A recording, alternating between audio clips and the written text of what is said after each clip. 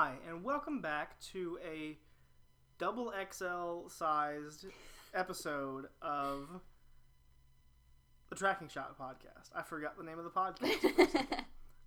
My name is Chris Spencer, and I'm joined by Taylor Dodson. And we're here to talk to you today about Francis Ford Coppola's The Godfather trilogy. Heck yeah. Comprised of The Godfather Part 1, The Godfather Part 2, and The Godfather Part 3. Weird. Yeah. No subtitles. Apparently Francis Ford Coppola wanted the third one to be called The Death of Michael Corleone. But they didn't like that. Paramount was like, no. They're like, spoiler alert. Spoiler alert! You know, the book's been out for like however many years. Yeah, I don't know. The Death of Michael Corleone might have been a better name than The Godfather 3. Because then when you're watching the movie and you're like, man, this is bad, you're like, at least he's going to die. But it would also be like, Part 1, Part 2, another movie. As it should be. Okay. At this point, I would not recommend anybody watch The Godfather Part 3 unless you're studying the mafia in the movies, as we are. In which case, yes. Watch it. Yeah, but or I think Ben will haunt you. The Godfather 1 and 2 are a good series of films, and The Godfather Part 3... Well, he didn't want to make any of them, so you can't imagine that the third one that he didn't want to make would be good. But if he didn't want to make the first two, and they were both really good, why would the third one be an exception? Because he was super over it. I mean... And he's like, I'm sick of people not understanding what I'm really trying to say. Did we talk about... We talked about this with the new Scarface a little bit. About, like, dudes who idolize Tony Montana as this sort of, like, badass, does what he wants, gets what he wants, doer kind of guy, and they idolize that attitude even though he was a horrible misogynist and criminal and villain, basically. Mm-hmm. A lot of people do that with Michael Corleone, too. Yeah. And, like, if we're talking, like, first 2/3 of the first movie, Michael Corleone, I can kind of understand it, because he's just like, sure, my whole family is murderous gangsters, but, you know, I'm alright. Yeah. I'm just gonna, like, get installed into the government as a politician and make sure nobody in my family gets arrested. Like, whatever. But then Godfather 2, he's just full-on murderous. Mm-hmm. And they're revenge. Like, hey, quit murdering. He's like, what? But everything's fine, because in Godfather 3, he wants to be legit, and he wants to legitimize his criminal empire. Mm-hmm. But, you know, that's not how it works out. Right. You want to talk about the first moments of the first film? I would love for you to do that. Okay. So, well, first we should probably say that the soundtrack was composed by Nino Rota, who composed the soundtrack for one of the other movies we were talking about. Yes, he sure did. Was it the original? No, that wouldn't make sense. I was going to say the original Scarface, but that wouldn't make any sense. Nino Rota. Nino Rota. I know. He did Nino Rota. He did.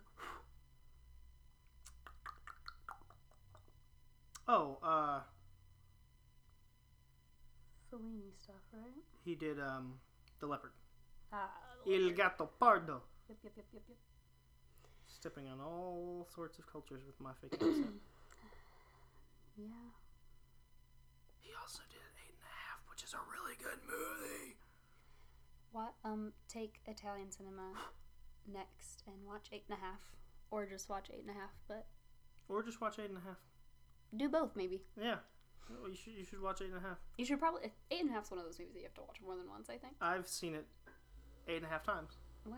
I don't know. I just wanted to make that joke. Anyway, we're talking about The Godfather. We're Anyways. talking about Nino Rota. So, the film opens with a black screen. And all you can hear is trumpet. Hang on. I've never been able to make the trumpet sound.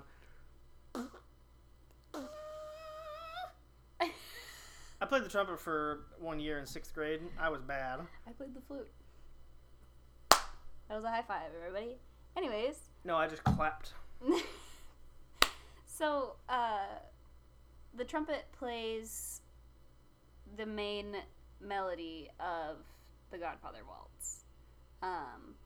And I will get into the importance of the waltz soon. But I found this article and it says, after it plays through once, Bonacera's monologue begins. The only two characters on screen are Bonacera and Vito. It is clear that Vito is in a position of power. This is the first time the trumpet is attached to a scene with Vito. However, the connection is not made clear until the next time we hear the trumpet line at 46:05 when Vito is shot. As the dying Vito slides off of his car and onto the ground, the melody is played at a higher key, making the powerful line of the music sound frail. So basically, the sound of the trumpet is meant to represent Vito.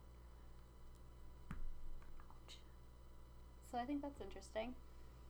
Yeah, I think I actually hadn't even noticed that presence of the correlated presence of the trumpet. Ow, Pixie! Oh, this cat just stabbed me in the stomach with her claws. That was a good one. Oh, Pixie, why? This is a new shirt. I just got this shirt in the mail this morning at, like, whatever. Anyways, I never noticed the presence of that.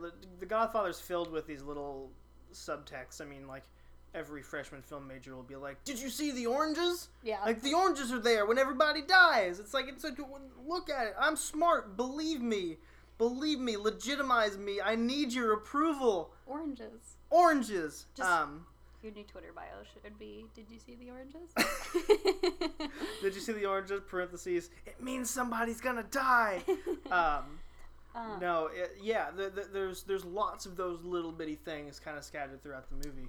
Yeah, so the point of the Godfather Waltz is to connect Vito and Michael in a really quiet way. Like, more than just their father-son relationship, because so we only hear the trumpet line of the waltz when Vito's on screen. Hit play. Oh, that works too. We're back. So you only hear the trumpet when Vito's on screen, and you only hear oboe when Michael's on screen. So the two of them have their own sound. They both have their own way of running the family business. But it's the same melody, correct? Yeah. Yes. Same exact melody, different sound. Right. Which I took as they both have their own way of running the family business. Yeah. And I think that's an interesting point, because narratively and presentationally, I don't know if that's a word, Michael and Vito don't really have a strong relationship. Right. They don't have a strong family bond. It doesn't feel like the other kids do either. But there's something distant about them. Mm-hmm. And the idea of them presenting that as one of them is accompanied by a trumpet, the other one's accompanied by an oboe, it really sells that, because eventually they do come closer together through the trauma of him being shot and Michael sort of having to forsake his future and take over for this kingpin. Mm-hmm. And that sort of subtly in your mind brings them closer together, even when the characters on screen aren't that close. Right. It also says in this article that I was reading that when Rhoda has the main melody played by oboe, not the trumpet, that we typically associate with Vito, he foreshadows how the role of Don will be passed on to Michael. So I think that it has multiple meanings, and depending on how you want to look at it, you could see different stuff. It's really interesting. They dang thought of everything when they were making these, well, the first two movies. Mm-hmm. You actually don't hear the oboe until about an hour into the first movie. At 58:08 is when you first hear oboe. And about an hour in is where stuff starts to go south for Michael. Mm-hmm. Around an hour in, I think. Yeah, that's after. That's like when he loses his normal lifestyle. Yeah. Tick tick boom. Yeah. Car goes splooey. Wife goes splooey. Yeah. It's there is a spot in here that says the film dissolves into a shot of Radio City Music Hall where Michael and Kay are leaving after watching a show. Although the trumpet fades away before Michael's on screen, this placement of the theme puts Michael in close proximity to his father's haunting song.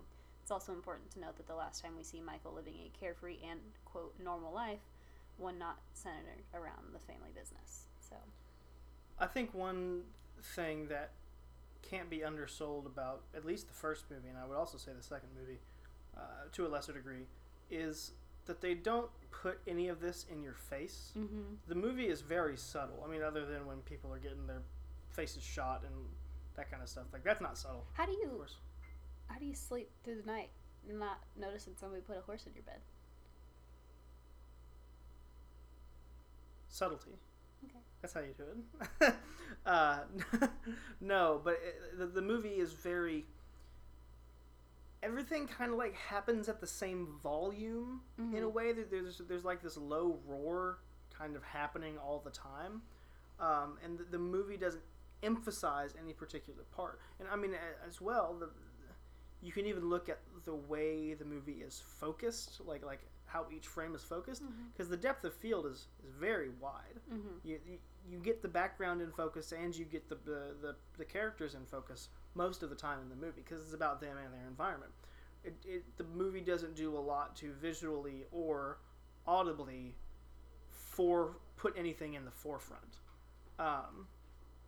and that's what's so interesting about the music, is because the music is still happening alongside everything else, but it is subtly putting these ideas into your mind, as this article states, and sort of you see throughout the first two movies, and the third movie too. But. Yeah, absolutely. So, when you're just listening or watching the movie for the first time, you don't really notice a change in music. Like, if you're just watching it, you're like, oh, all I'm gonna hear is the Godfather Waltz the whole time. Cool. But there's actually technically 12 tracks on the Godfather soundtrack for the first movie. The Godfather Waltz is on it 3 times. But European dance mix. yes. What? That'd be hilarious. It exists somewhere, I'm sure. There's a dubstep remix of the Godfather theme somewhere. That's really good. Google But that real there's Nino Rota wrote 10 out of the 12 tracks. Connie's Wedding, track 4, was written by, is it Carmine? Is that how you? Yes. Or Carmine Coppola. She is, or they are. Be Carmen if it's. Yeah, I'm trying to figure out the gender of this person. Spouse's name is Italia, but I guess it doesn't tell me anything either. Personal life. Him. Yep, I would say Carmine then. Son of Francis. No, father of Francis. Yeah, that's what I was. Yeah. So, Coppola's dad wrote Connie's Wedding as a song for this movie. Oh, interesting. That was a really interesting. Us getting to a point there. We got there. We got there. That's what matters. And then I Have But One Heart was written by Johnny Farrow and Marty Symes. And Marty Symes was a composer from Brooklyn. Wow. But I wonder if those were studio people. I wonder if those people who were with Paramount or something and they provided, or I wonder how they got involved. Yeah, that's all speculatory. I'm sure I can find that out somewhere. Yeah, it doesn't really say. The only thing they did say was, "I Have But One Heart" was sung by Al Martino in the film. Okay. He played Johnny Fontaine. Got it. So I think that's in the. Is it the wedding party scene? Yes. He's singing that. Yes. So, but yeah, that's the only thing that's really not orchestral. Yeah, and it's one of the only bits in that movie that is non-diegetic, in which the music is. I'm sorry. It's the only bit in the movie that the music is diegetic. Diegetic. The rest of it is non-diegetic. Correct. But also, I have an important update. Mm.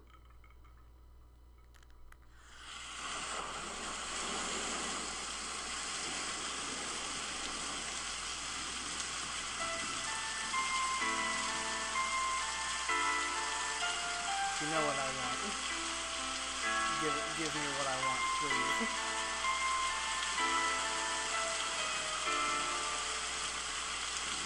Just gonna skip ahead a little bit. No, I didn't want to skip. Oh wow. Well, whatever. Here, we're gonna get there.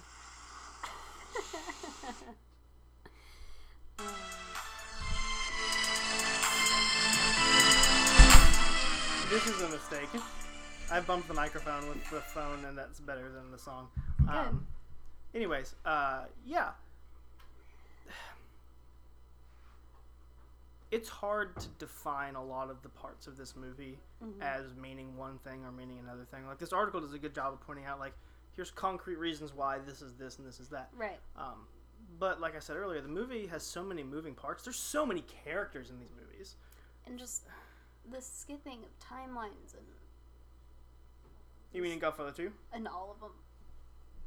I mean, I know the original Godfather is pretty linear, but the other two I feel like are super, like, now what time is it? Yeah, Godfather 2 jumps between the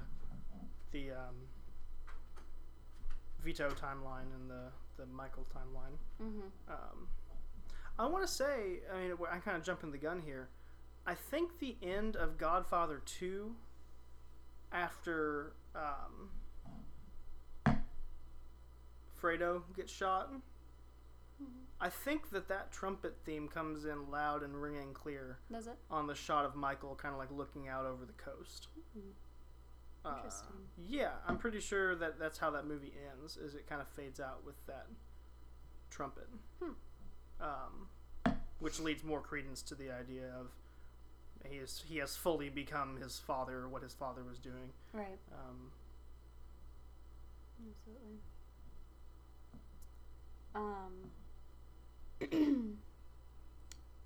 Basically, the last I have to say about the first Godfather is that from the point where Vito tells Michael what he pictured him as, and when he says, "I never wanted this for you," that's the last time we hear the Godfather waltz until the closing scene. The closing scene with Vito, when Vito dies. When Michael's hand's being kissed and the door is closing. Yeah, Vito dies. Vito dies. During all of that, right? I thought it was the very, very end. I'm probably thinking of the third one. The third one is Michael in the same situation where he just like falls out of his chair. So bad. No, yeah. Vito dies to the Godfather waltz. Yeah, that's what I thought. But I think those scenes happening they at might the same be cut time? together. Yeah, I think they are. They might be cut together. Yeah, but it's technically not called the Godfather waltz. This last bit, it's technically called the Godfather finale because it is a longer cut. It's 3 minutes and 50 seconds, whereas the Godfather waltz is 3 minutes and 4 seconds. Interesting. So they added a little bit more, I imagine, because that scene is longer. And I bet that the music ends, whereas when the song is used in a bunch of other sequences, it is faded out. Mm-hmm. I bet the music has to conclude with the movie's conclusion Right. to show that, or to demonstrate that the movie's over. Mm-hmm. Yeah. Godfather 1, pretty good movie. I can understand why some people don't like it, but I very much enjoy that movie for what it is. It's just long. It's well, sure it is, but like It's Coppola. there's a scene. We've talked about it before, I'm sure. I don't have any problem with long movies. Yeah. There's a scene in the Jean-Luc Godard movie that's like 10 minutes of two people eating sandwiches. There's a voiceover that's happening behind it, but I think it's just like a single shot of these two people eating sandwiches. And I love it. I am here for it. There's a 3-minute scene in Twin Peaks The Return of a guy sweeping up a bar to the tune of Green Onions.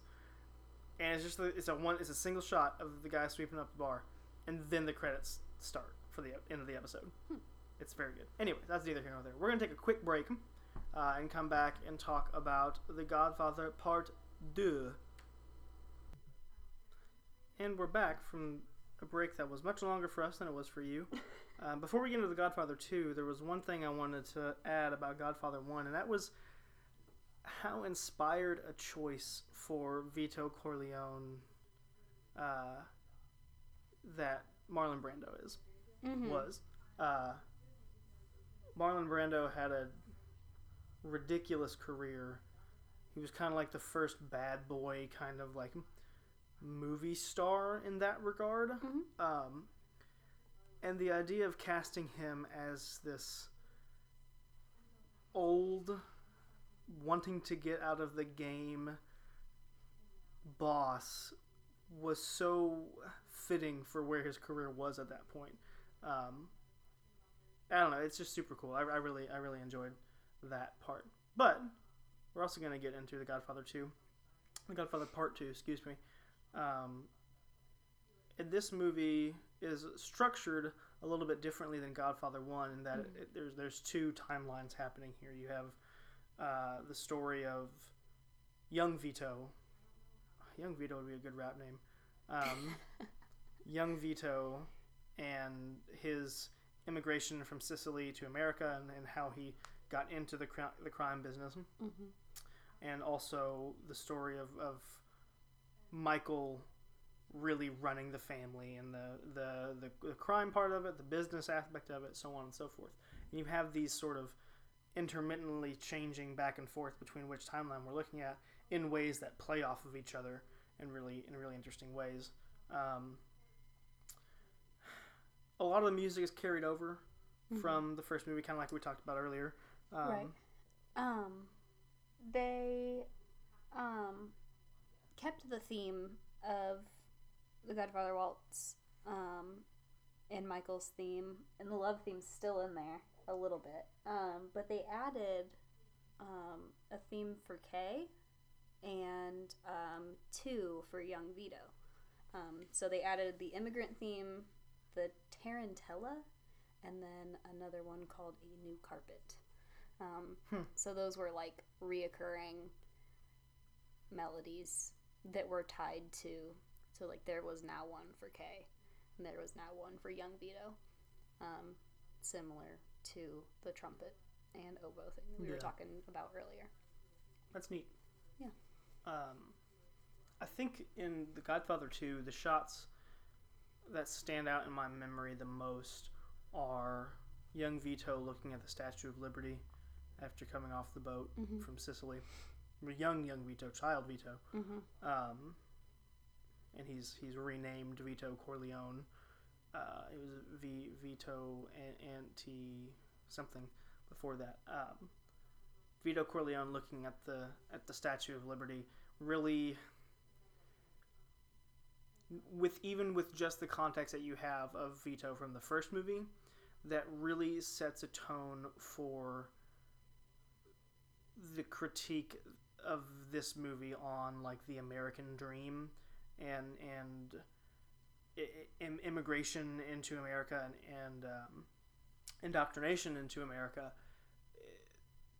The story of Vito in this movie, combined with the literal Senate hearings of Michael Corleone with the Corleone family, paint this sort of grim picture of how immigrants can succeed in America. I mean, I'm sure that's kind of part of what he was going for. Is like, yes, these are wildly successful immigrants. This is a wildly successful family of immigrants, but they're really only able to accomplish that by unfair means, by murdering and stealing and all kinds of stuff. They're like the bad kind of successful. Right, exactly. And it's there's a duality in those stories because Vito's life starts coming up great. He's like goes on that robbery with Peter Clemenza, and then suddenly he's in it and he's taking over. He starts the olive oil business and so on and so forth. And Michael is there kind of reaping the benefits of that all at the same time. And the conclusion of the movie, the last scene of the movie, which is not the last scene. The last scene is not Fredo being shot. The last scene, the last full scene is in the flashback timeline where they're throwing the surprise birthday party for Vito, and Michael reveals that he's going, after the attacks on Pearl Harbor, he's going to join the Marines. I believe the Marines. And the last shot of the flashback timeline is you hear Vito come in the front door, and everybody in the kitchen or in the dining room stands up and goes to the front door to greet Vito, but Michael stays. And stays there alone, and then we go back to the present timeline, the quote present timeline, and Michael is alone looking over the water where Fredo was killed. So yeah, the way that those two timelines play off each other, I think, is really important. And I think the last episode we did, I mentioned that somebody, I think there was an HBO miniseries that cut everything together chronologically of at least The Godfather Part 1 and 2. I don't remember if they did 3. But I think that's a huge loss of context when you do that. Yeah. I would agree with that because I feel like if those scenes weren't together, you wouldn't realize. Right.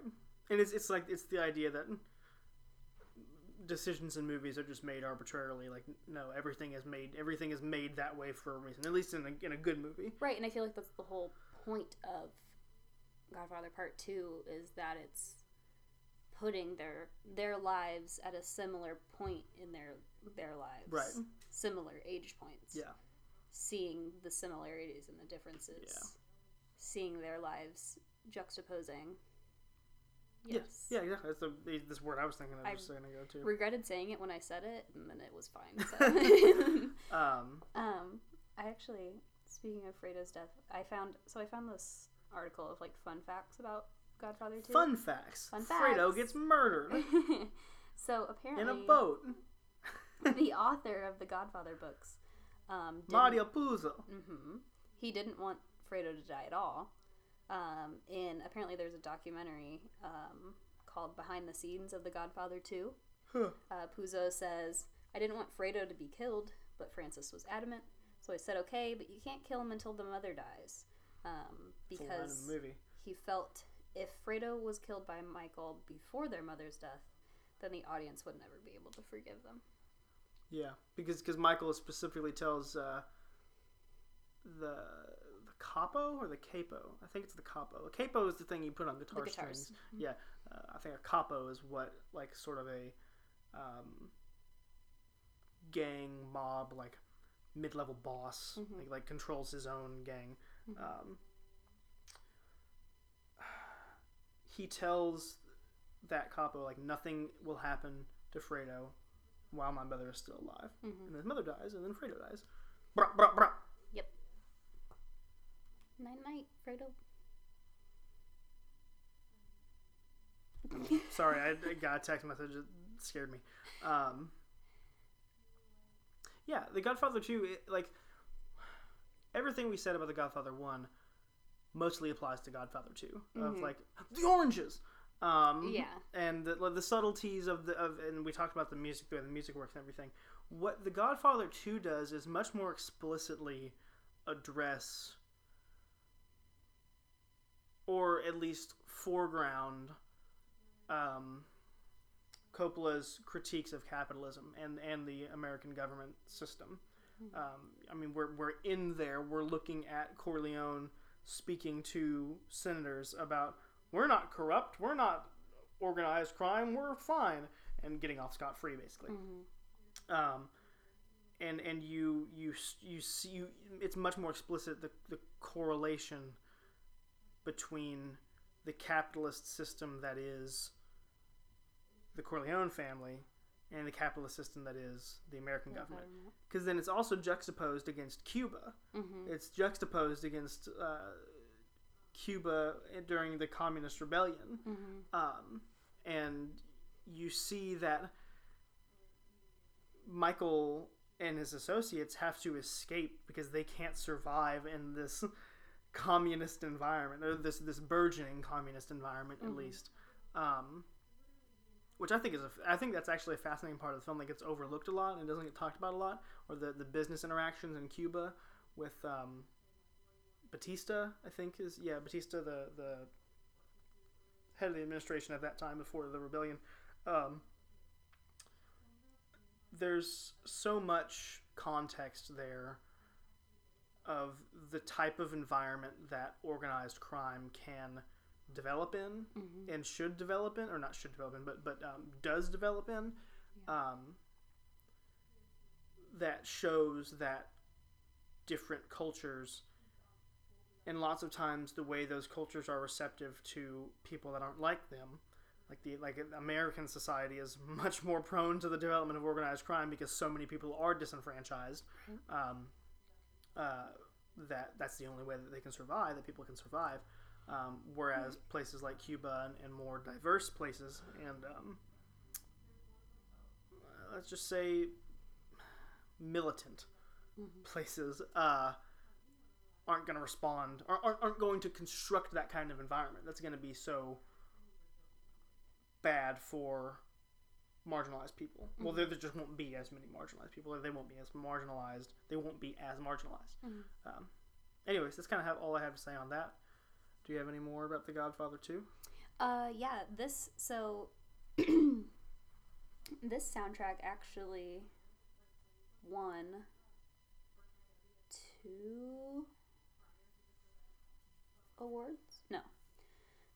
It won the 1974 Oscar for Original Dramatic Score, and it was nominated for Best Original Score at the Golden Globes. And it's interesting because the first Godfather soundtrack was disqualified from winning awards by the Academy because it wasn't fully original, because Nino Rota rewrote a song that he used in a different film. Oh, man. So, as good as the first soundtrack was, it was disqualified. Right. Because of, like, a tiny, tiny detail. Right. So, I wanted to mention that this one did win an Oscar. That's wild. And was nominated for a Golden Globe. And I like that it's original dramatic score, because it is just super dramatic. Very dramatic. Hella, as some would say. Hella dramatic. Yeah, The Godfather and awards, the Godfather series and sort of critical reception and award reception is a very strange thing. Because the first one, you mentioned earlier, you told me earlier that Marlon Brando and Robert De Niro are the only 2 actors to ever receive an Oscar for playing the same character, which is interesting, crazy to me. That's wild. Like, I don't know what context that would ever again happen in. Right, because how many movies are there that, like, I can't think of a ton of movies that have 2 people playing the same character at different times in their life that are as important equally important roles. Right. Well, but it would also have to be across 2 movies, right? Right. Because unless one unless the Academy could split that as like one form of the character is best lead actor or actress, And supporting. and then the other form of the character is best supporting actor or actress. But they're both nominated for both. Because they're both lead and supporting. Burn down the Oscars. Burn down the Academy of Motion Picture Arts and Sciences. Yeah, I just think it's really, really interesting. Yeah, it's wild, and I was reading that the critical reception, apparently the part 2 was like mixed when it came out, and nowadays everyone is, not everyone, but like mostly what I hear people say is that they like Godfather 2 the most out of the 3 movies. I think it's the most unique film. Yeah, I have a soft spot for the first one, for sure. Don't even get me started on the third one; it just wins everything in my book. God. Well, I'm about to get you started on the third one. I could make a career out of dunking on Godfather 3. You should. Just write a whole stand-up routine about The Godfather Part 3. When we're done using this podcast for Ben Lawton. Every week I rewatch The Godfather Part 3. And give a new hot take. God. You just give us a 15-minute hot take about Godfather 3. There was a podcast that did that with... They did a couple seasons of it where every episode they rewatched the same movie for like 12 episodes or like 24 episodes or something like that. I think the second season was Grown Ups 2. Oh, God. Which is just like whatever. There's another podcast that's called Till Death Do Us Blart. And I think every year they watch Mall Cop 2. Paul Blart Mall Cop 2. And they talk about it. It's a lot. Every year. It is a lot. Anyways, we're going to take another short, concise break to you. And then come back and talk about The Godfather Part 3. See you in a minute. We're back. We are, in fact, back. With Godfather Part 3. Yes. Otherwise titled The Death of Michael Corleone.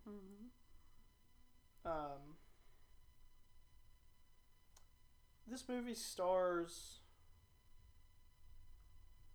Coppola's daughter, Sofia Coppola, who gives a just god-awful performance as Michael's daughter,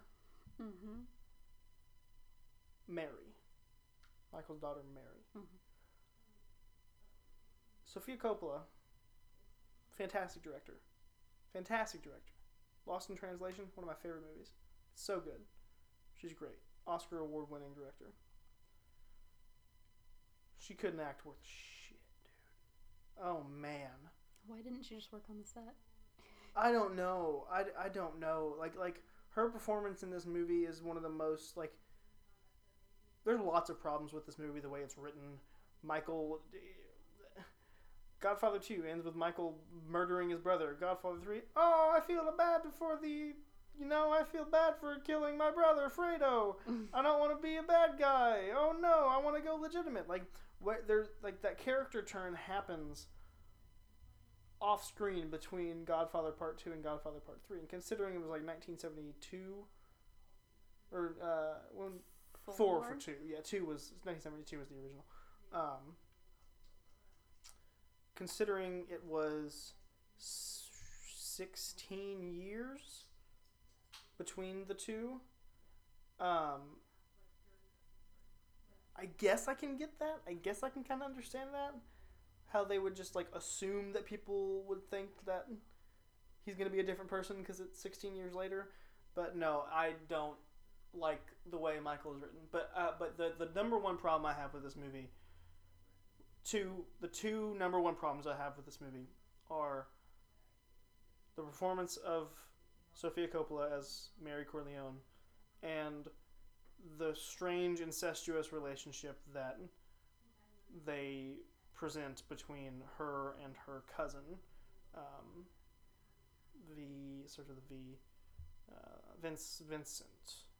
Vincent. Sure.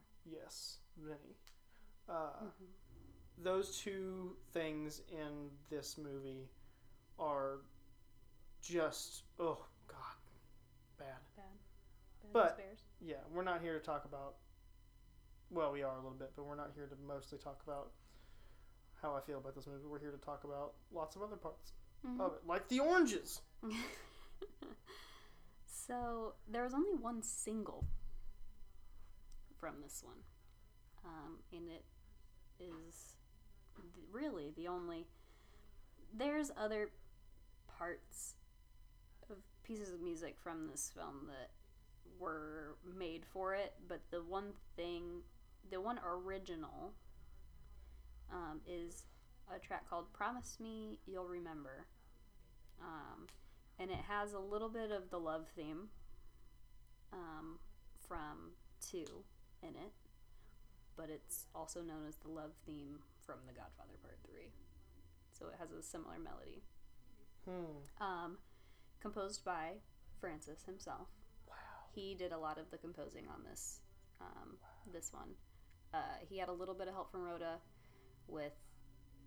they still used the Godfather theme, and they used Rhoda composed Michael's letter, which is used at the beginning of the film, or towards the beginning of the film. But Promise Me You'll Remember is performed by Harry Connick Jr. in the film. I told you this before we started this part of the podcast. My mom saw Harry Connick Jr. in concert in Louisville, Kentucky, several years ago. She was very excited. She had a great time. I'm glad.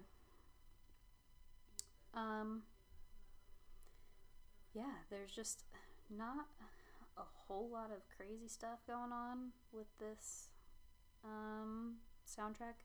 There is a Gregorian chant at one point. Very good. Yeah, that makes sense. With the Vatican? Yeah, in the Vatican. The movie does do some diegetic stuff. Like towards the beginning of the movie, I believe they're having that big party after the baptism of his godson, right? Or is it his grandson? I don't know. I think it's. Yeah, I think he literally becomes a godfather. I think that's the point. Gotcha. And they have the band playing and Vincent notices Mary and all that jazz. No, I don't really have a lot to say about this movie. The subplot with the corrupt Vatican was kind of interesting for sure. Certainly more ham-fisted and direct a commentary than The Godfather Part 2 was on that system. But this one tries to reposition Michael as a good guy, not just as a protagonist, but as like somebody that you should want to root for. And I find that really disconcerting and uncomfortable because you've seen what he's capable of and what he's done in the other 2 movies. Yeah, he killed his brother. Yeah, like, it doesn't get more brutal than that. In this one, he's like, I'm a good guy now, and we're just supposed to feel sorry for him at the end of the movie when his daughter gets murdered. And still one of the funniest scenes I've ever seen. Just, she gets shot, and she's standing on the steps of the Opera House. And she's standing there, she's motionless, the blood is starting to like trail down her dress. She just looks at old ass Al Pacino in the face, and she says, "Dad?" and falls over and dies. And Vincent, blah blah, like to the people that killed her. And Michael comes over and is like holding Mary's body, and he like screams, but there's no sound from the scream, but it's not a editing choice. It's not a sound editing choice. It's like his mouth. He goes, and just kind of like he's screaming so hard you can't even hear it, and it looks like he's about to just die there because he kind of like lays back on the steps and he's like looks like he's having a dang heart attack. He's like. And then that scene ends, and it goes into the future, or like further into his life when he's an even older Al Pacino, and he's sitting in like a similar field to his dad when he died, and he's just sitting in this like lawn chair, not even a lawn chair, it's like a folding chair, and he just goes, bleh, and like falls out of a chair and dies. And it's such a terrible chain of events and of presentation, and I couldn't imagine a worse way to end that series. An iconic trilogy. Like, let's just end it the worst way. God. Are you making that face at me saying iconic trilogy, I'm or just at thinking, the series itself? At The Godfather 3. Yeah. I can't do it. And I've mentioned this before. Of the 3 Godfather movies, the one I've seen the most is The Godfather 3. I don't know why I did that to myself. Do you need to watch the other ones to make up for it? I think I just need to, like, stop, go to sleep. Forever. Mm-hmm. But no, I think do you have anything else? No, I mean, Godfather 3 was the least interesting out of the 3, especially, I don't know, musically to me. Yeah. It just wasn't a banger. Oh, something worth mentioning, though, is the story of his son wanting to be a musician. Yeah. Kind of. It's worth mentioning because it's like, oh, it involves music and it's in the plot, but then the movie doesn't make you care about it at all. Right, so it's not like a major plot point. Right. I mean, woohoo. Because doesn't he want him to go to law school or something like that? I think that he wanted the same for him as his dad wanted for Michael. But Dad, I want to sing. I want to dance. When for Michael it was, Dad, I want to kill people, not be a senator. Yeah, I want to kill Japanese people in the war. Wow. Oh, how the mighty have fallen. Well, that's been the Godfather trilogy. This chunky episode. We hope you made it through. Yes. We hope you learned something. If you leave this podcast with any bit of knowledge, it should be that in The Godfather 2, they had to reshoot an entire scene because their pants had zippers. And it was a scene set in before 1913 when zippers were invented. So they had to reshoot it with pants with button flies. I had another thing that I was going to say, but I agree that is the one bit of knowledge people should leave this podcast with. Because in 1901, when little baby Vito Corleone hopped off the boat, those people better not have any damn zippers on their pants. Not have any zippers. We're not. It's historically inaccurate. It's about historical accuracy in our movies. We have to be right. Yeah. Oh, and I can't think of anything funny to follow that up with. I'm sorry. It stole your thunder. Scorsese's making a movie with, I think, De Niro and Pacino. Oh, that's what it is. Did you see that thing that I retweeted? No. The Dunkin' Donuts thing? I saw a Dunkin' Donuts logo on my feed, but I didn't look at it. Oh my goodness. There's I'm just gonna pull it up and we're gonna listen to it because it is something else. Profile. Because I retweeted it and I specifically said Godfather 4 looking wild. Did you saw see this? It. Yes. Yes. I remember that commercial from... when did that come out? Do you remember? We were young. I want to say, like, late elementary.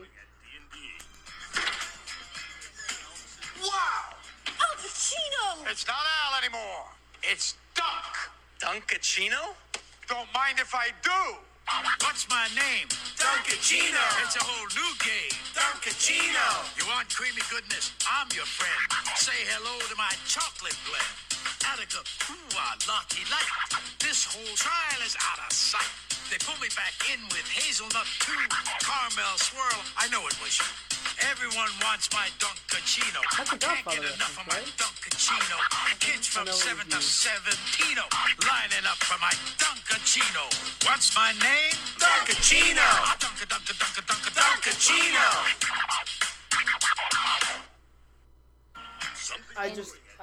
And for anybody that needs a visual reference, you can find one on the internet. Dunkachino. Dunkaccino. I don't know why it needed to exist, but it does. And that's... Oh, wait, is this from the film Jack and Jill? What? Is this... surely not. No, I think it came out around the time of the film Jack and Jill. Okay. Hang on, this is all extra bits for you super fans there. Jack and Jill is a 2011 American comedy film directed by Dennis Dugan, D-U-G-A-N, written by Steve Coren and Adam Sandler, and starring Sandler in a dual role. I believe Sandler plays a man and a woman. Yeah. In a not great... They go on a cruise. Sure. Katie Holmes and Al Pacino. The plot follows an ad executive who must survive the holidays when his annoying twin sister comes to visit. The film was released on November 11th, 2011 by Columbia Pictures and grossed $149 million against its $79 million budget. Jack and Jill was panned by critics and is considered by some to be one of the worst films ever made. At the 32nd Golden Raspberry Award, the film was nominated for a record of 12 Razzies in all 10 categories. It became the first film to sweep the Razzies, quote, winning in each category, including Worst Picture, Worst Actor, and Worst Actress. I'm glad. Was Adam Sandler the worst actress? Surely not. Surely it was Katie Holmes. Well... Jack encourages Jill to try online dating, but she is unsuccessful until Jack alters her profile. When Jill's date, quote, Fun Bucket, meets her, he hides in the men's room until she leaves the restaurant. Jack's agency client, meanwhile, wants him to somehow get actor Al Pacino to appear in a Dunkin' Donuts commercial to promote a new coffee called the Dunkachino. Jack takes Jill to a Lakers game. I'm sorry, my brain just broke. Why are we going through this? I can't. His career fell apart for a while, is what I know. Well, how can you be anything after being Michael Corleone? He's almost 80 years old. Good. What does that mean? Should we close this out? Yes, let's end this godforsaken podcast. Godfather-saken. Godfather-saken. Podcast. Dunkachino. Oh my god. Okay. Bye, everyone. Bye.